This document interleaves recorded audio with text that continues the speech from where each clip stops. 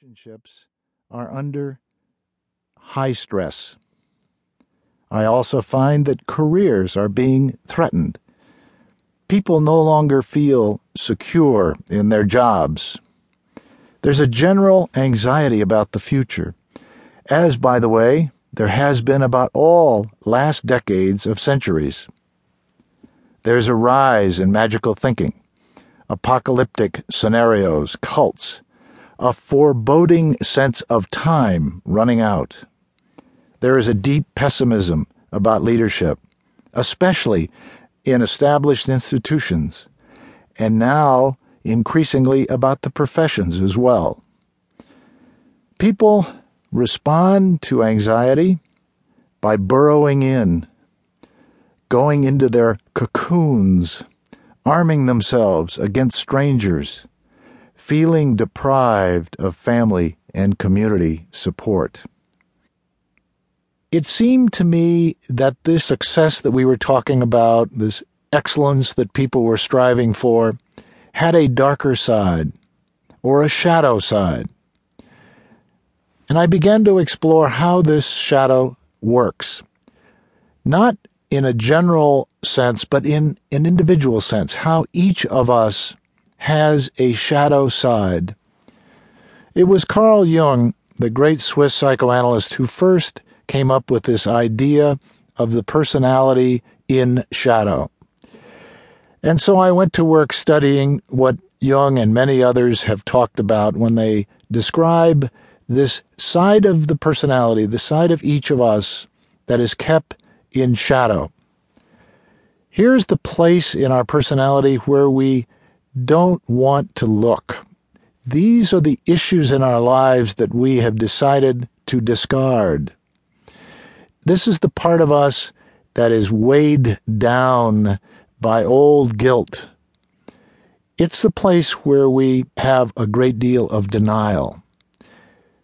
The shadow is a phenomenon in the human experience that is very, very powerful.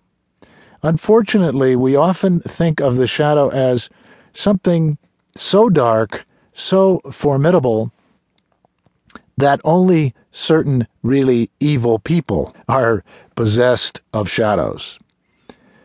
Yet we know in our own lives that there are issues that we would rather not look at. Perhaps there are issues all the way back to our childhood that we have been putting aside.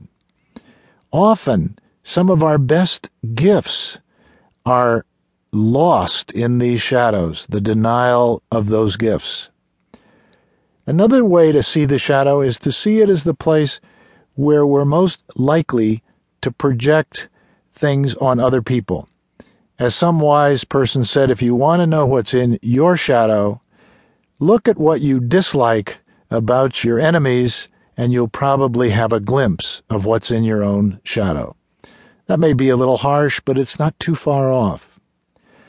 So, as I began to look at people's lives in this new way, as I began to look at lives that appeared on the surface to be very successful, people were having great careers, maybe making a lot of money, but even small success, what I noticed was that often this very success was not being properly handled because the shadow side was pulling the life apart.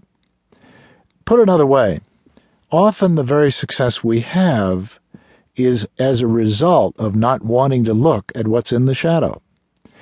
If I feel that I'm inadequate in some way that I don't want to talk about or I don't want to look at, perhaps the way I can deal with that inadequacy is to go out and become a very powerful lawyer or a successful stockbroker, or perhaps I can have other successes that will allow me to overlook what's in that shadow.